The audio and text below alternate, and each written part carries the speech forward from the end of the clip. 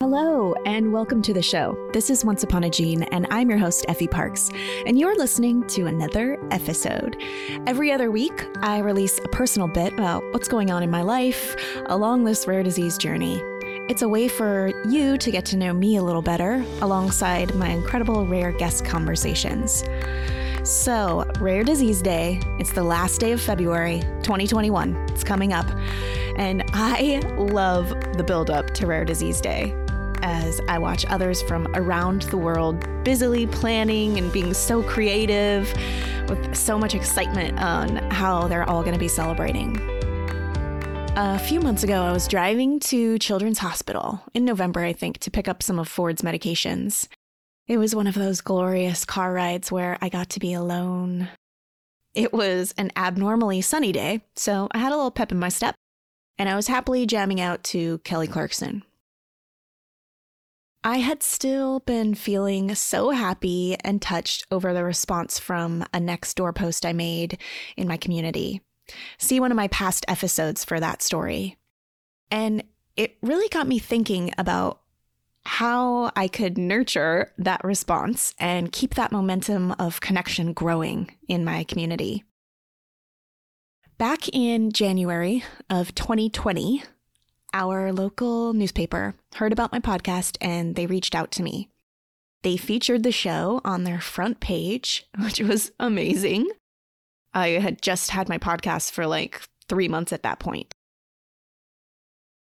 The article sent me two very special women, Janet and Jill. They both emailed me and they were parents to kids like mine. And they only lived like a mile away from me. We became instant friends as we all knew each other's day to day without any explanation, you know. So that day, that sunny day in the car, as I was listening to my girl, Kelly Clarkson, I got the idea that we should do something for Rare Disease Day in our own town here on Mercer Island, Washington. I texted my pal Jill. You met her in another episode, so go check that one out. And I told her that we should have an event. And she was instantly in.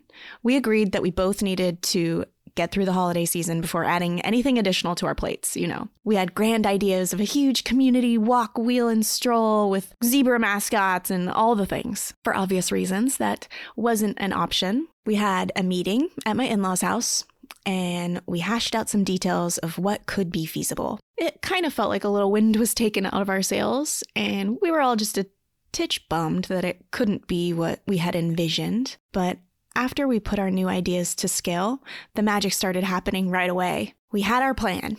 We were going to ask local businesses if they would hand out zebra masks and encourage their customers to wear them on Rare Disease Day. So my Aunt Tracy went and bought us 500 zebra masks. Jill and her kids packaged them up and made a cute little info card about our kids and Rare Disease Day. And hundreds of emails later, as everyone sent out calls to actions and information and plans to all we knew in our city and media. Guess what? Everyone was excited and thrilled to jump on board. It grew, and it grew quickly. Emails to everyone involved in the city, businesses, news, media, outlets, everyone. Jill hit the pavement and handed out our first load of posters and masks. My in-laws took over my haul of drop-offs because, you know, life.